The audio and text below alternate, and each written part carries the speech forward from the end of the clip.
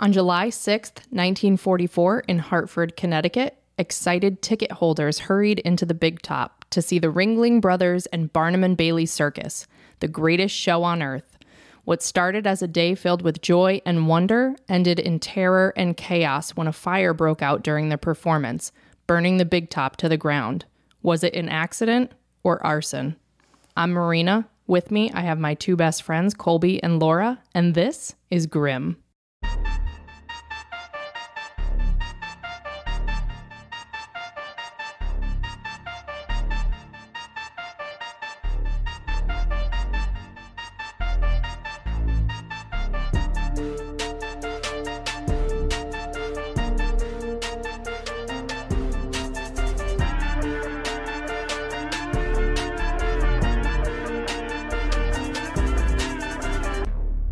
Hello, everyone. Hello. Welcome to another fun-filled episode of Grim. This sounds like we're going back in time pretty far for this one. An oldie but goodie, perhaps? It is, yeah, 1940s, which, I mean, unlike the 1980s is more than 20 years ago, you know? Are there perhaps wagons of any sort? I don't believe so, no. Maybe Subaru wagons. Definitely Subarus were involved in the making of this episode. Today we're talking about the Hartford Circus fire, which was one of the worst fire disasters in U.S. history. And before we get into the very sad, very chaotic, depressing details, I just have to open with my favorite bad pun, which is, did you guys hear about the fire at the circus? Oh, I know. It was intense. It was intense, yeah. Yes. I figured we'd start with it because it's going to not be as funny later on. Oh, okay. Wait. There you go. Thank you. Sorry, I got there. Okay, now that we got that out of the way. So, our grave retelling today happened on July 6th, 1944 in Hartford, Connecticut. The Ringling brothers and Barnum and Bailey Circus was in town, and it was known as the greatest show on earth. It was a typical sticky, hot, humid, sunny July day in the city. It was in the 90s. There was a world war going on, so the majority of the patrons headed to see the circus were women and children. This was actually only 1 month after D-Day. So with World War II raging, the circus was just the getaway that everyone needed, especially with those that were still in the United States. A lot of them, especially people in Hartford, were pulling double shifts in factories like Colt Firearms, Pratt & Whitney, and Sikorsky to keep up with the demands of war. Which are all companies that are, or factories that are in the Hartford area, right? I know Colt Firearms was in Hartford. I don't know, Pratt & Whitney and Sikorsky probably had locations in Hartford at that time. I don't know if they still do, but... Or at least close by. Yes. Definitely in Connecticut. And because of the war, too, there were actually many travel restrictions in place because the needs of the war took priority. So due to this, the circus was actually set to arrive in Hartford from Providence, Rhode Island for a matinee show the day prior on July 5th. They ended up being late, and they were also shorthanded because of the war. They lost a lot of performers and people that were working in the circus. So they were understaffed and... understaffed. I was going to say, so this is perhaps the B squad for the circus. It is not the greatest show on earth. It is like, it's the okayest. It's the okayest show on earth. Okay, yeah, okay. So they ended up being late, and they had to miss the matinee show.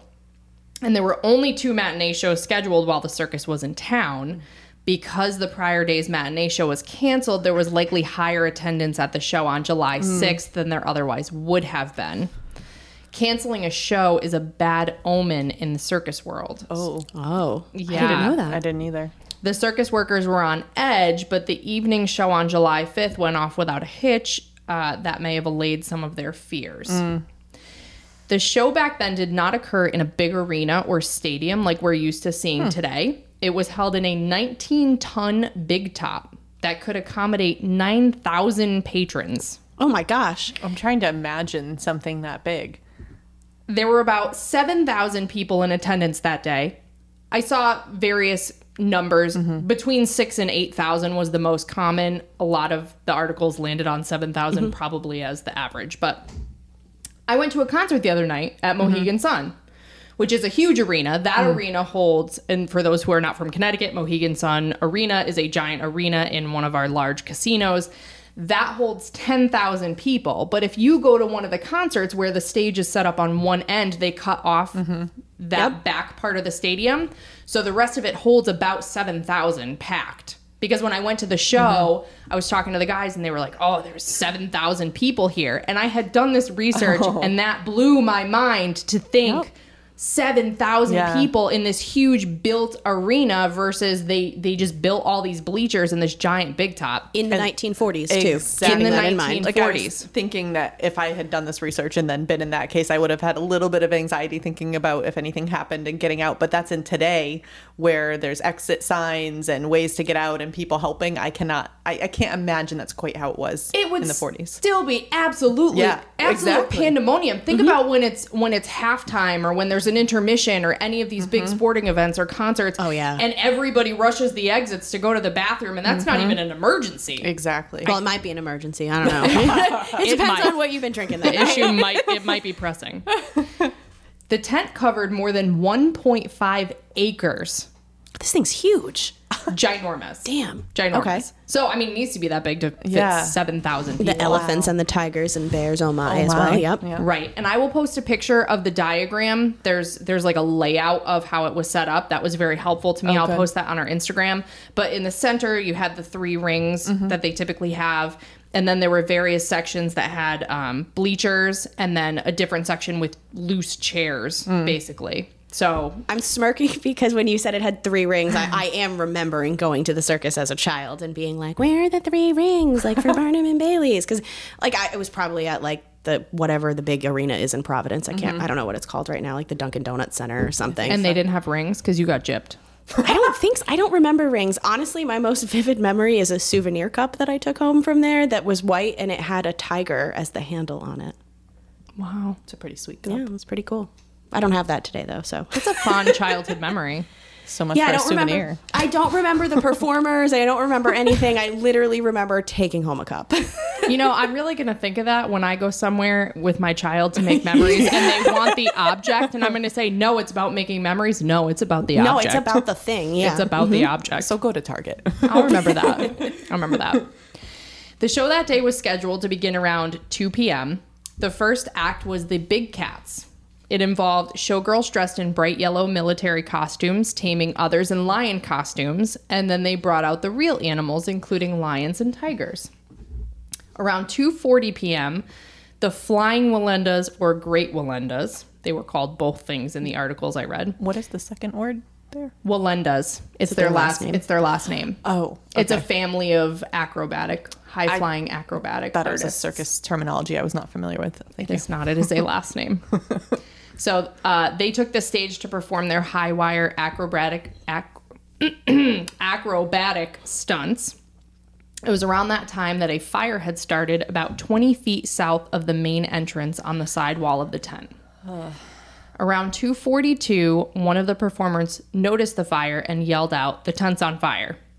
The band leader quickly had the circus band start playing Stars and Stripes Forever, which was a warning to performers that something was wrong and that they should exit the tent.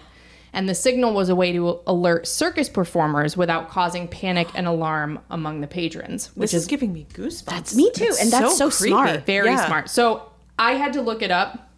We all know what Stars and Stripes Forever is, but I just didn't know what it was. It's one of those things that you know the song when you hear it, but you had no idea that's what it was called. Right. So this is the song. Okay.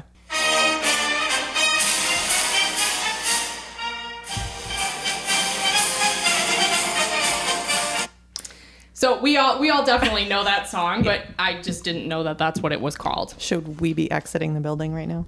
I think so. Maybe. Actually, I know if I should be exiting the building right now.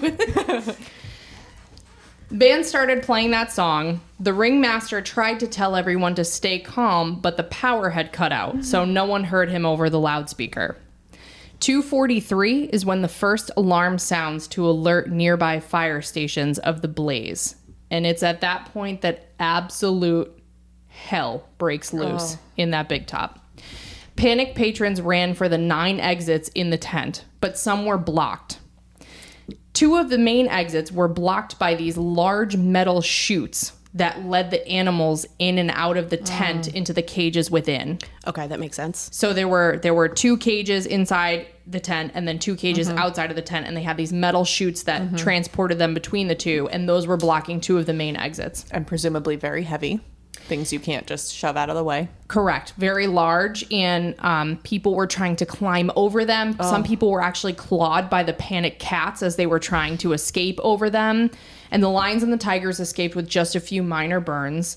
Children were being thrown up and over the cages to get them out. And bodies were actually piled so high by these chutes that the firefighters actually found people alive underneath the pile of burned bodies, because they were protected by the other bodies. So that, I mean, you just had people shoving into these things trying to get out, and the pile of bodies got so high that people underneath were protected from the fire. You know what this is reminding me of is the nightclub fire in wasn't that in Rhode Island, Station right? nightclub fire. Yeah. I don't think it was in Providence. I think it was in Warwick or something, but that whole area is basically Providence to me. But yeah, the Station nightclub fire. Like we already said, I cannot imagine being in a huge crowd when there's absolute panic. I just cannot, because people push and shove you when they're just trying to go get a drink during intermission. So I can't imagine if there was a true emergency. People were stacking up at the other available exits in a frenzy, and pieces of the burning canvas were raining down from the top of the tent and falling on people and burning them, which was just adding to the chaos and screaming and panic. It must have been smoky too. Correct. Right? Can't And, see and anything. hot. So it was already hot and humid, 90 degrees in July under that tent. It must have already been 110 degrees, and then you add the fire to it. And you would think that it would be easier to vacate a tent during a fire than a building with solid walls. And for some, that was true.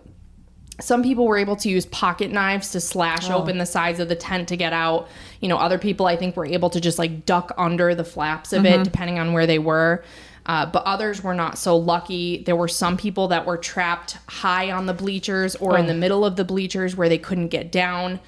Some of the people that were higher up actually jumped off the back onto the straw below. They were just willing to risk any sort of injury to avoid the fire. And in addition to the bleachers, there were those sections of seating made up of loose chairs. And in the chaos, people were just knocking them every which way. And they ended up becoming this tangled mess obstacle that people couldn't get through to get to the exits. So those were keeping people from getting out. Ushers and circus personnel were trying to put the fire out with buckets of water, but the fire spread so quickly. You know, many people described it as just a fireball. Like they said that once it started, it just roared across the tent. And there's actually a well-known picture of a clown holding a bucket of water that he was bringing to put out the fire. The clown was called Weary Willie, and he was a character created by the famous clown Emmett Kelly. And just a small little break in the horror.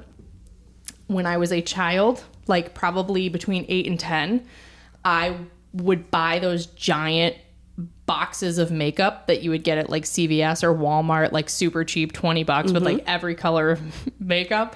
And my dad asked me if I was studying to go to Emmett Kelly's School of Makeup. And the joke didn't land on me then. But now that and he told me he's a clown, and now it's just really coming full circle for me, you know, reading about Emmett Kelly. I appreciate the break. Yes. Yeah. Just take a breath. I believe that thing was called a caboodle. That had all the makeup there were in it. caboodles, yes. And also they had like the legit train cases. Like you open it from both sides and 18 trays of just garbage makeup open out. Love it. What up, fellow 90s babies? The brighter the blue, the better. Okay, that was good, right? We needed that break. That was very heavy. So Weary Willie is the sad-looking hobo clown with ragged clothes, a dirty derby hat, and a frown painted on his scruffy face.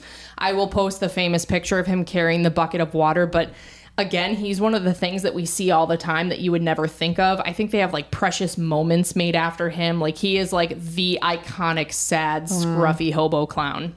So he was actually supposed to be a part of the Flying Walenda show, and he would actually run around underneath them and would spread out a handkerchief like to jokingly catch them if they fell, because they operated without nets, which good for them. Easy. Yeah, good for them. So when he heard the screams of fire, he acted quickly to grab the bucket he was pictured with, but he realized when he got there that his efforts would be futile, so he just acted quickly and pulled up the canvas to begin ushering out children. And that famous picture of Emmett Kelly is the reason why the day of the fire became known as the day the clowns cried. Within 8 minutes from when the fire started, it burned through the tent, support poles, and support ropes, causing the big top to crash down onto those who had been unable to escape. It's not dawning on me that this would have been made of wood, all the support and everything, right? I'm assuming it wasn't metal because, especially with this being wartime, you couldn't use metal for things like that. And they probably wouldn't have. That was probably too expensive anyway. So even if it was metal, it melted them. Oh, I mean, my the fire goodness. was burned that hot. Wow. 8 minutes from when it started to when it came crashing down That's insane. to get 7,000 people out. So one of the reasons that the fire may have spread so rapidly was due to the waterproofing on the canvas. You may be wondering how they waterproofed canvas back in the 1940s. Wax? Was it With, nail polish remover? It wasn't. It was with 6,000 gallons of gasoline. What? Used to thin 1,800 pounds of paraffin wax. Like there was a wax. There is wax, yes. It was a candle. Oh, basically, yeah. It was a giant candle. No wonder it came down in 8 minutes. I'm shocked it lasted 8 minutes based on what it was made of. In May 1944, Circus workers had boiled a mixture of 3 parts Texaco white gasoline and 1 part Standard Oil Company yellow paraffin wax and applied the mixture to their new big top roof canvas using watering cans to sprinkle the mixture, which was then brushed with brooms. I'm speechless. That's insane. It is, yeah, and that's why they think that it just took off the way that it did. Some people said that the gasoline additive may have evaporated after a few days, and they think it may not have contributed to it. Fine. Others think it just made the canvas far more flammable. Yeah. But you think about, too, either way, during the fire, pieces of this wax-coated canvas, so the canvas is like protected, it's burning like a candle, and it's just raining down on people and sticking to their skin and clothing and hair and just burning them, and it just furthered the panic and frenzy of those trying to escape. So it's raining hellfire down on these people inside of the tent. And Literally.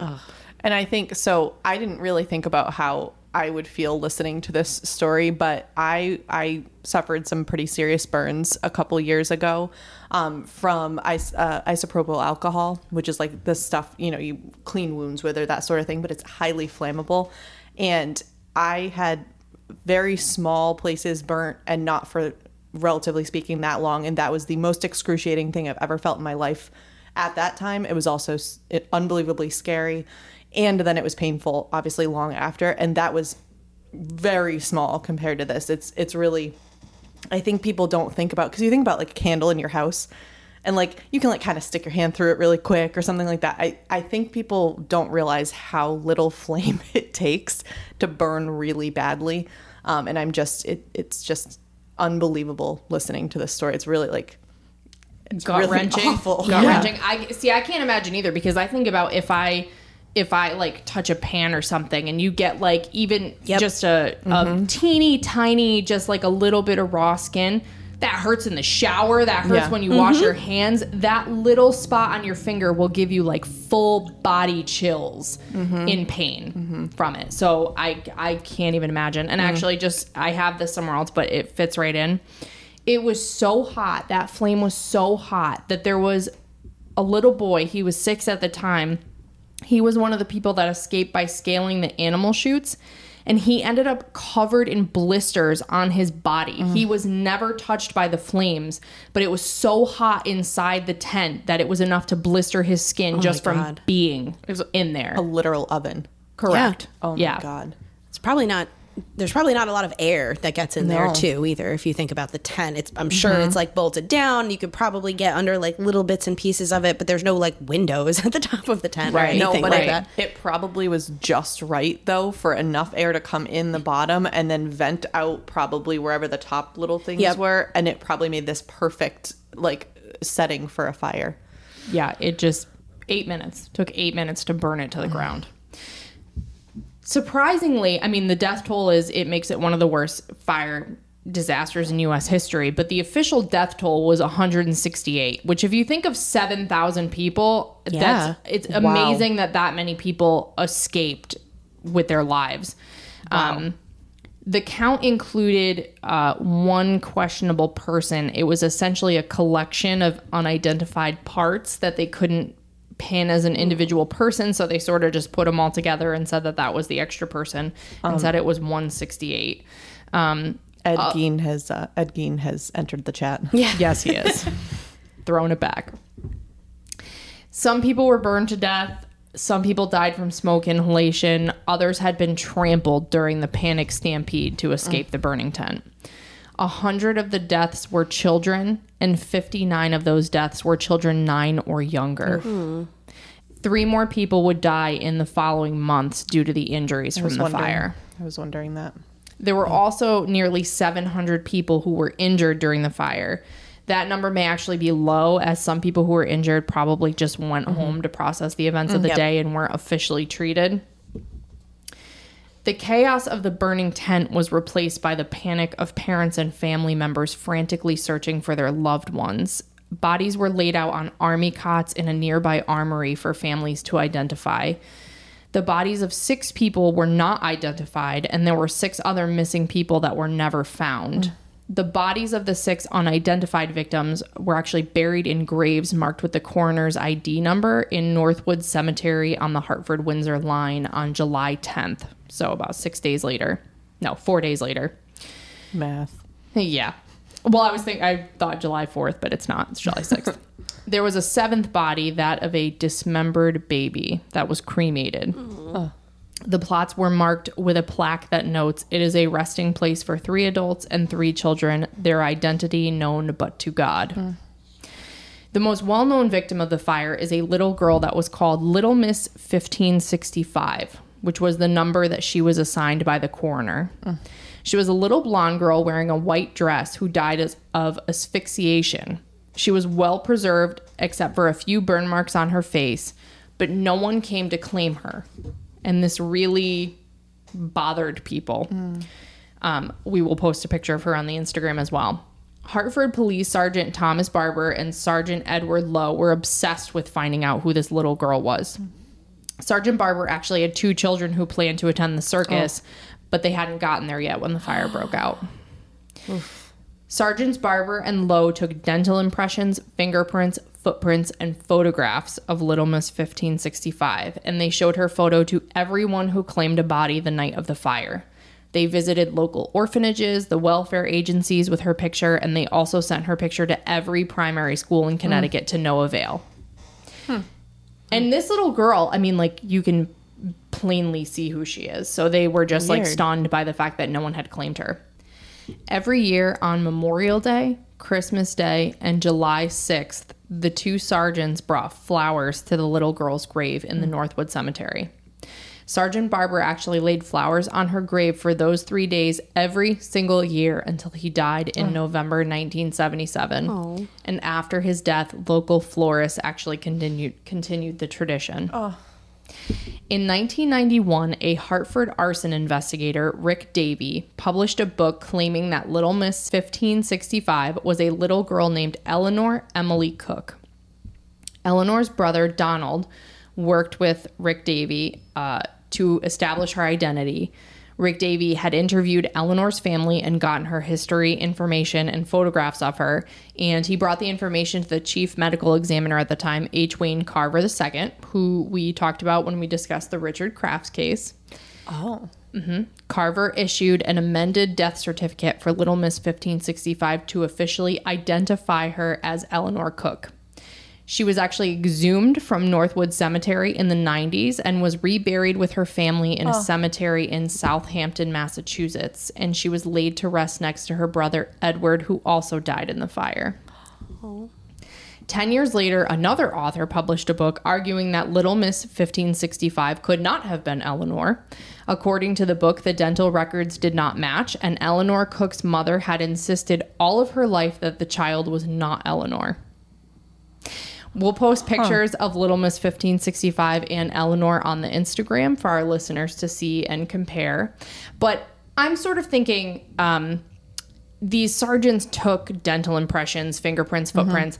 I would assume that Dr. Carver had those at the time that he issued the death certificate for her. Yeah. So my thought, just on the surface level, is that he had enough information to say that it was her, and that her mother just couldn't identify that little girl in the picture as her child. And I think once you say that's not my child, it would be hard to say, no, I was wrong. Like, that's my child. But I have many questions. So my first question is, when you said that the sergeant or whoever in the 90s worked with her brother, who did they work with to say that it was Eleanor's other brother, Donald. Oh, okay. All right. So that was she my had first at question. least two brothers. Okay. Her brother Edward died in the fire. Her brother Donald worked with Rick Davey to identify her. My second question is, if that's not this woman's daughter, where is her daughter? What is she saying where her daughter is?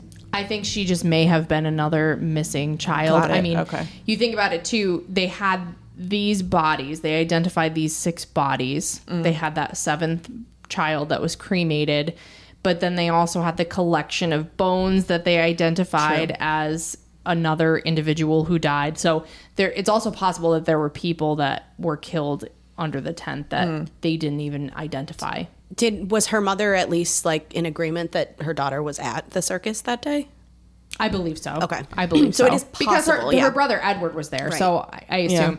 And again, so if she's denying that was her, I think it was just one of those, like, I said it's not my daughter, but, And then where is she? You sound like a horrible mother if you couldn't identify your child, because what mother doesn't know her own kid? Yeah. Right. And then, I mean, they must have been pretty sure to go exhume her body and then bury and move her. Right. Which is also interesting that they allowed her to be buried with that family.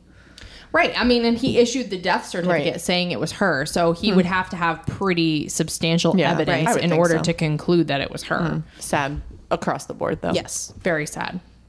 The 5 other bodies remain unidentified even to this day. In April 2019, the chief medical examiner sought to exhume 2 bodies to collect DNA to try to ID the victims. They were exhumed in October 2019, but the DNA sampling was ultimately unsuccessful. They said the condition of the remains had a high bacterial content that inferred with the testing. My thought is that these 5 individuals were family members of friends of people that also died in the fire, so there was no one to ID them. That makes sense. Although that was not the case with Eleanor Cook. But that makes the most sense to me that there was no one to claim these people because they were gone.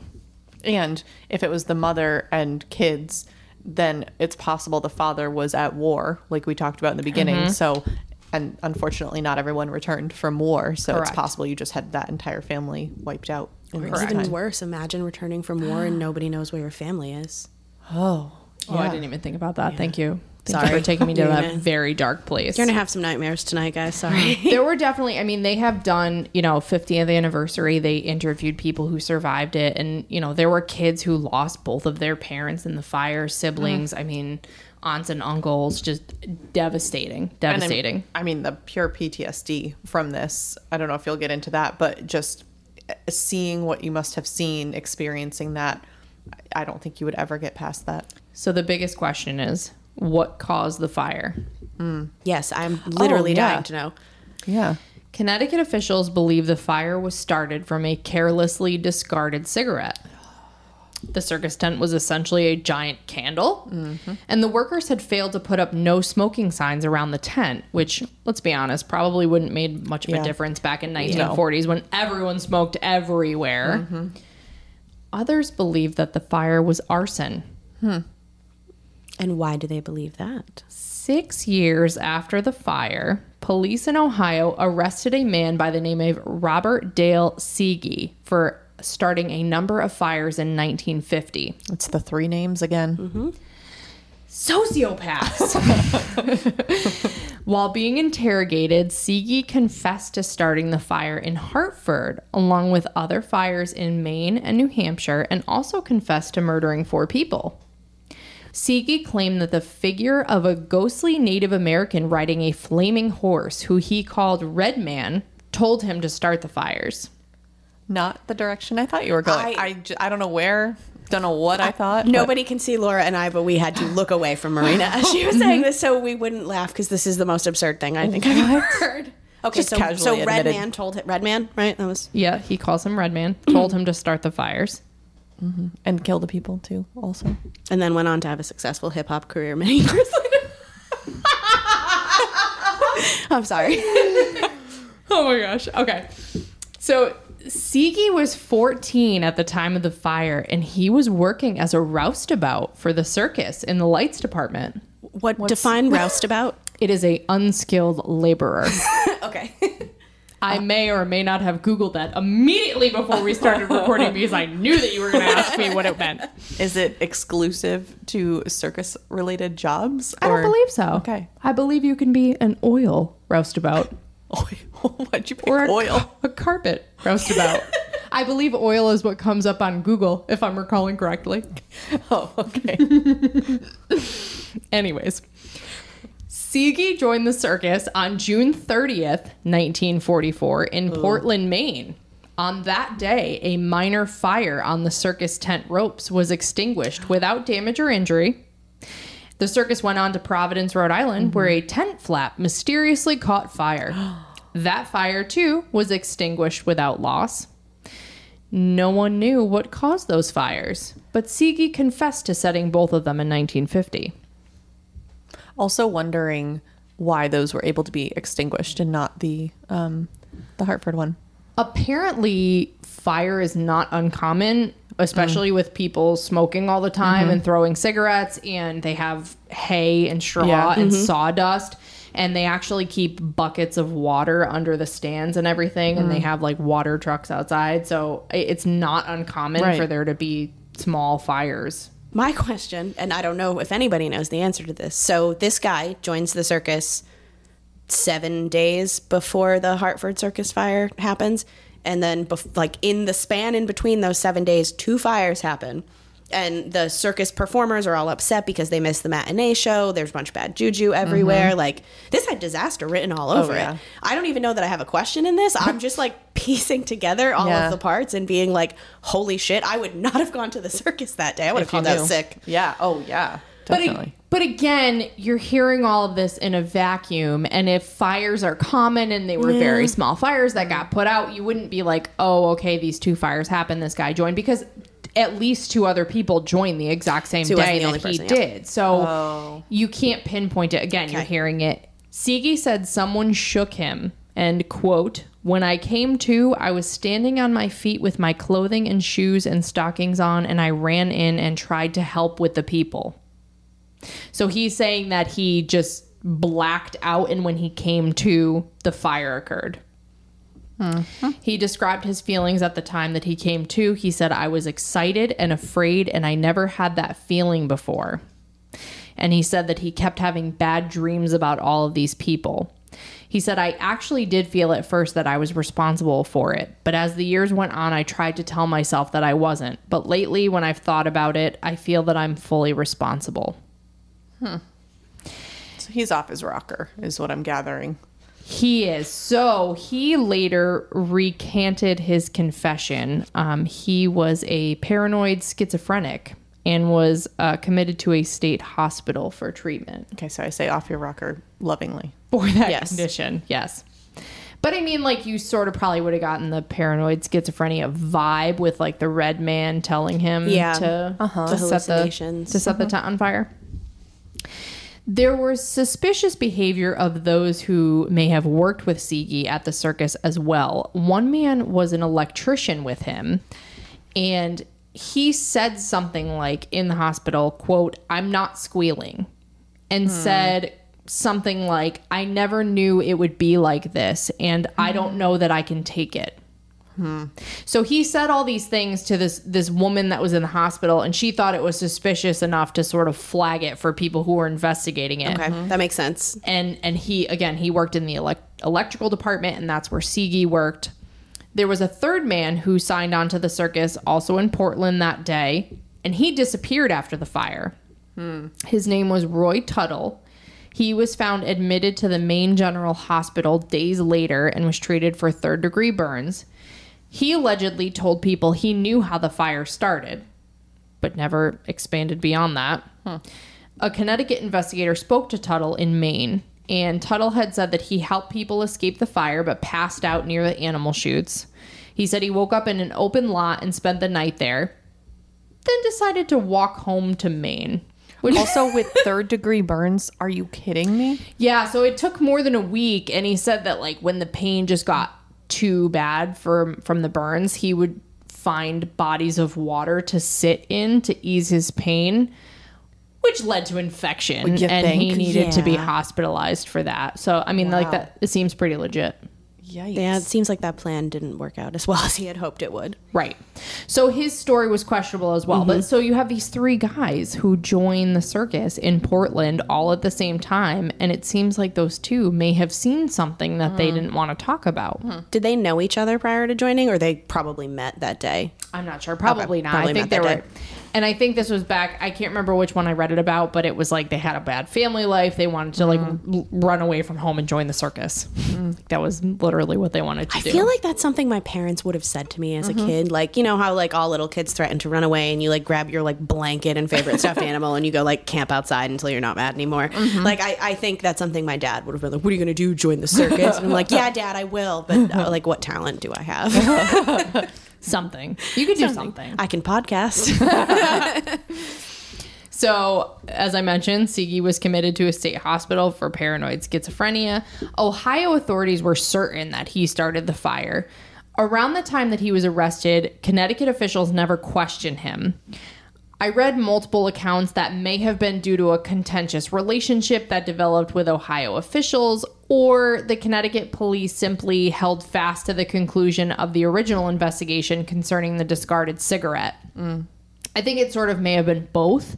I think they were very defensive of their investigation and their original findings, so I think they like ruffled the feathers of Ohio police, and Ohio police sort of just shut down. The investigation into the fire was reopened about 50 years later. In 1993, Hartford detectives flew to Columbus, Ohio to question Siege about the fire. He said he didn't have to work the matinee that day, and he was seeing the movie Four Feathers in Hartford. That movie came out in 1939 and was not playing at any theaters in Hartford in 1944. Liar. When the police asked him about that movie again, trying to pin him into a corner, he backtracked. Said maybe that was just a preview that he saw. He couldn't remember, couldn't really pinpoint it. They confronted him with his prior confession, and he said, quote, "Yeah, I did say that, but at the time I said it, I was nuts." And now I am no longer nuts. Oh, well, he also told them, reserve your judgment on that issue. He also told them that he's a shaman, and he's been a shaman since childhood, and he frequently has visions, and he travels between the white man and the red or Indian realities. So I'm not trying to judge. I know there are people that are in the circus now and do really cool things, and it's really great. That being said, these are exactly the kinds of people that I would expect to go into the circus. Not surprising. That's fair. This particular circus no longer operates, but it has made way for other circuses like Cirque du Soleil and sort of Which different, is super cool. Not different acts like that. So- excluded from my judgment. So Siege, is that Siege. Siege? So Siege is institutionalized. Is that who we're talking to right now, or this is another guy that No, we're talking we are to? talking to Siege. He got out of institution. Now he's just at his I was wondering if another home said in Columbus, Ohio, and Connecticut officials are finally we questioning can him. probably cut that part out, but I wanted to make sure No. like two of them weren't saying the same thing. I'm glad Okay. you said that because I also thought it was two people. No, same person. Okay. In response to one question about what he remembered, he reminded the police officers that it might not have happened, quote, in this reality. Instead, it may have occurred in another reality because he's an American Indian shaman and he passes between the two realities like opening a door. So, Okay. I actually was speechless there. I had a lot of things going through my head, and the words They're not them. So that's actually how the investigators felt. They actually said that this guy was difficult to interview, and they couldn't really figure out whether he was lying or being truthful. You know, the police said they typically look for certain tells or, you know, certain signs that people are lying, and this guy just didn't have them. But I want to say, when you have someone who genuinely doesn't know what is reality and what isn't, they are telling the truth in a way that is not the way that we tell the truth or lie. So I can see how that would sort of happen. Siki died in 1997. Before returning to Connecticut, one of the investigators left his card with Siki's daughter and told her to call him if he made a deathbed confession. But they never received a call. The investigators ultimately had to conclude that the cause of the fire was undetermined. But the newer investigations cast serious doubt on the prior finding that it was a carelessly discarded cigarette. The lieutenant who wrote the book, Rick Davey, worked and researched for 9 years and determined that the fire was deliberately set. And his conclusion was based on new techniques and a review of very old documents in the bowels of the state library. He actually presented his findings to a panel of federal arson investigators at the FBI Academy in Quantico, Virginia, and they agreed that a cigarette could not have started the fire. One of the agents was a key researcher in a California study in the 70s that proved that a cigarette, even if dropped into dry hay or grass, could not ignite a fire if the relative humidity was above 23%. Oh, and it was really humid that day. Interesting. On the day of the Circus fire, the humidity at 2 p.m., when the afternoon show began, was 41%. So there's no way a cigarette would do that. During the 2-year reexamination, Dr. Henry Lee, Lee! Yeah, we know Dr. Henry. We know and love him.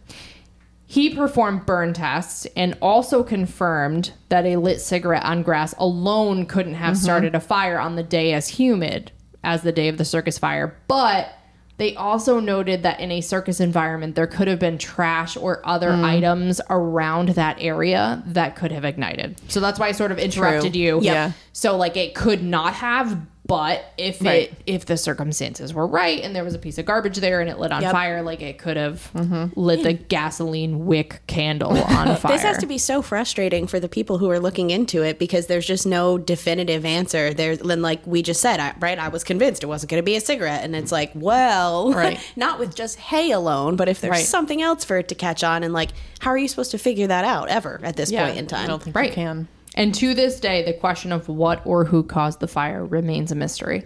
Wow. I am shocked, though, looking into this, that people have continued to research this and to bring this up and to reopen this and to use state resources on this. Like, that was really surprising to me that people still care and they want to know and they want answers. I'm guessing there's a lot of descendants of people that perished in the fire or were there that are interested in this. So wouldn't be surprising. Yeah, I mean, people that were there are still alive today. Exactly. And for them to exhume bodies to get DNA, for the court to rule that they can dig up those bodies. I mean, there are people who are interested That's crazy. in getting answers. So in addition to investigating the cause of the fire, there was also an investigation into the fire safety measures and how such a tragedy could have occurred. Back then, city codes addressed a number of fire safety measures, including the number and size of exits, placement of fire extinguishers, flame proofing, and other safety criteria. But those rules were focused on buildings. There were far less strict measures in place for temporary venues like the Big Top. A Hartford building inspector had issued a permit before the stands were even up in the tent, with no discussion of any safety measures, exit widths, or flame proofing of the tent. The Hartford Fire Department was never notified that a permit had been issued or that the circus was even in operation, so they had no one on site at the time that the fire broke out. Which is why there was no one on site. The alarms went off and they had to get to the circus because no one was there. Investigators found that there were 30 pails containing 12 quarts of water beneath each of the bleachers, but only a few of them were used to try to stop the fire. Well, and honestly, like 12, you can like drink 12 quarts of water in a day.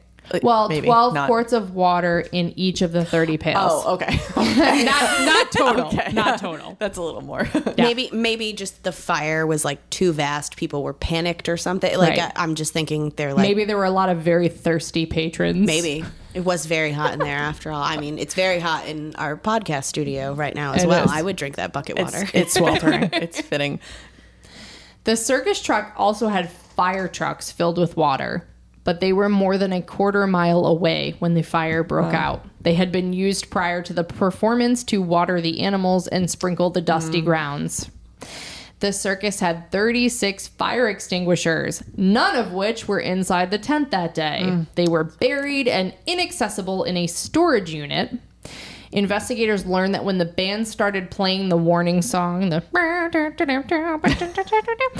flames were about 5 to 6 feet high and could have possibly been contained by a fire extinguisher at that time. And they should have known better.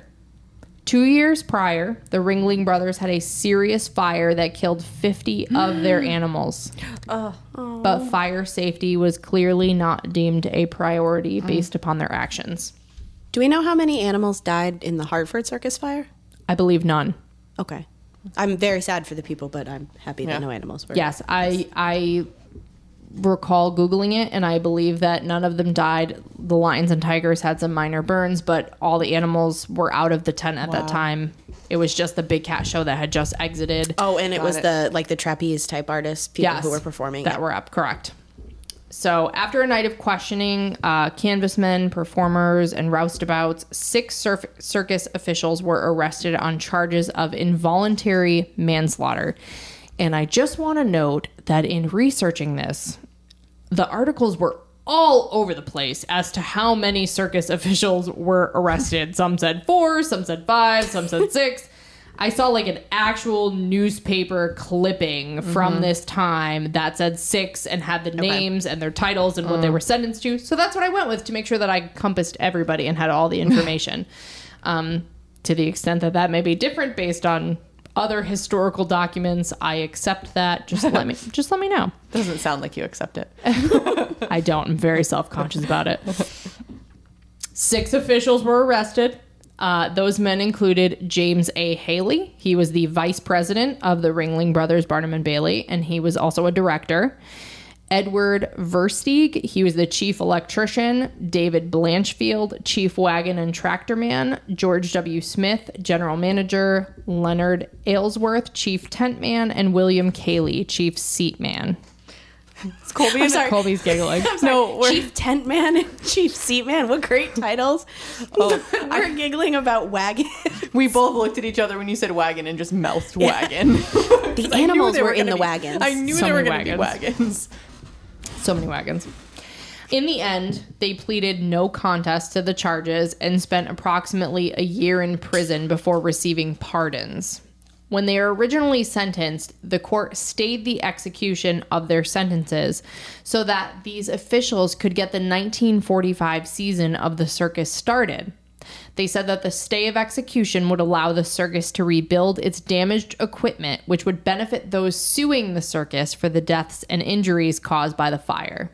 Because, go ahead, Colby, you have a question? No, I'm thinking it benefits them because the circus pulls in money. There's more money in the pot for people with the lawsuits. Yes, they needed the I get profits it. Okay. to pay for the lawsuits. Less than 48 hours after the fire, the first lawsuit was filed. The circus was sued by over 500 claimants. Hell yes. Ooh, yeah. With the state of the docket, which was already 3 years behind at the time for jury trials, it would have taken about 10 years to try all of these cases. Rather than tie up the courts for years and years with all the lawsuits, the claims were arbitrated by a panel of lawyers through an arbitration agreement that was signed in November 1944. The circus waived its defenses on liability, so the real question was just damages. So is this like the first class action type lawsuit? I don't think it's the first, but this is sort of a class action type lawsuit with arbitration agreements and, you know. Makes sense. Yes. There were 169 death claims, the damages for which were statutorily capped at $15,000. equal to about $195,000 in today's dollars. Like per person? Mm-hmm. Per deceased person you're suing for, or per like person filing the lawsuit? Well, it would be per deceased person. Okay, so like if 4 of my family members were killed in this and I Well, filed. you'd get one per, yes. It'd be $15,000 per person, which I guess you can put a price on life. That's what I was just thinking. It's not a lot. It's not a lot. 551 injury claims above $200, 112 claims under $200, and 35 claims were not allowed. By August 1950, the circus paid just under $4 million in reparations to victims and their families, and they were able to avoid bankruptcy thanks to this arbitration process and the procedures that the judges and lawyers put into place. The settlements were paid ultimately from insurance policies and the profits that the circus made as it continued to run. Because that was $4 million in $1955 or whatever. That's what I'm trying to do the math on right Yeah, now. go ahead, Yeah. Google that. It's So so, what is that, 50? $1 in 1950 is equal to $12.13 today. Okay. So 4 million times 12, 13. It's a lot of zeros. Give me a second, guys. 48.5 million. That's Hey, a I lot. said 50 million. That was You're pretty really good. close, yeah. That's a lot. That's a lot. But is it? For 169 Is it? people. Yeah. Well, but then there were also like the injury claims that went along with it. Yeah, so I don't know. Correct. Yeah. Maybe my life is not as valuable as I think it is. Now I'm having an existential crisis. Thanks, Marina. You're welcome. You're welcome. Drink. So when tragedy strikes, sometimes the only good thing that we can do is learn from it. In this case, the use of highly flammable waterproofing was discontinued. That's good. Good. Hartford and other cities around the country changed how circuses and other carnivals were allowed to operate. And because of all of these changes and the lessons learned, not one single American life has been lost in a commercial tent fire since the Hartford Circus fire. Oh, wow. That's insane. There is a memorial for the Hartford Circus fire in Hartford. It's behind the Wish School on Barber Street in the same field where the circus was held. The memorial was dedicated on July 6th, 2005, on the 61st anniversary of the fire. There are several plaques that describe the timing of events at the fire, and the center plaque sits exactly where the center ring was in the big top and has the names of each victim from the fire embossed on it. That's nice. I'm surprised it took 61 years to do a memorial for it, though. Right. Yeah. But that's a nice memorial. It is. And there's also a circle of dogwood trees that outline the shape and size of the big top tent. Which actually be incredibly interesting to get an idea of the size and Yeah. magnitude of that tent. Field trip? Yep. Okay. Oh, I think so. Afterward field trip. I really can't. So I'm geographically challenged and I'm spatially challenged. So if you said 100 feet, I couldn't. I don't know if that's between me and Colby. I don't know if that's between me and my house. That's like half a mile away. Like, I don't know. So I too Is would it be, in Torrington? It could. No, because there's no grocery store in 100 feet from Marina, and we know they're only in Torrington. So I would be very interested to see the size. It helped me with the Mohegan Sun Arena with the 7,000 people and how big that is. But Yeah. like 1.5 acres means almost nothing to me. Yeah. It's like 3 times my yard. If you looked out, like back, like off the deck, like 3 times like that. that's Yeah. so huge. It would be really interesting to see, though, just in that space, and then to see the memorial, I think would be really meaningful. We're gonna take a grim field trip. Yep. And that is the case of the Hartford Circus fire and the day the clowns cried. It was a tough one, guys. Yeah, that was. That was really hard. It was. It was a was lot really more. It was a lot more intense than I thought. Oh, sorry. Pun intended. No pun intended. We're where so are you used on to that? talking about like murder, like premeditated Yeah. murder, and like even if somebody did start this fire intentionally, I feel like it probably wasn't with the intention of killing a bunch of people. Like, No. we've talked, a lot of people get like thrills from setting fires, and like if it's common in a circus environment, they probably thought it could be put out. Right. But like, so this was different for us. I Yeah. didn't know how this was going to go, and I didn't either. I gotta say, you got me shook. It was, and it's definitely on the mystery spectrum because Yeah. they don't know if it's arson, they don't know if it was an accident, but it is 100% horrific, regardless of what caused it. But if you're enjoying listening to Grim, what a strange plot. Love, fire, and murder. oh man, guys, if you love us, please rate and follow us wherever you listen to podcasts to make sure you don't miss any episodes. We're on Apple Podcasts, Spotify, Google Podcasts, Stitcher, and Amazon Music. Follow us on Instagram at Grim Crime Podcast for information on future episodes and case photos, and for you guys to check out Little Miss 1565 and decide for yourself whether she is Eleanor Emily Cook. We'd love to hear from you. If you want to send us a case suggestion or just say hi, you can email us at grimcrimepodcast@gmail.com. And we hope you listen, learn, and stay alive until next time.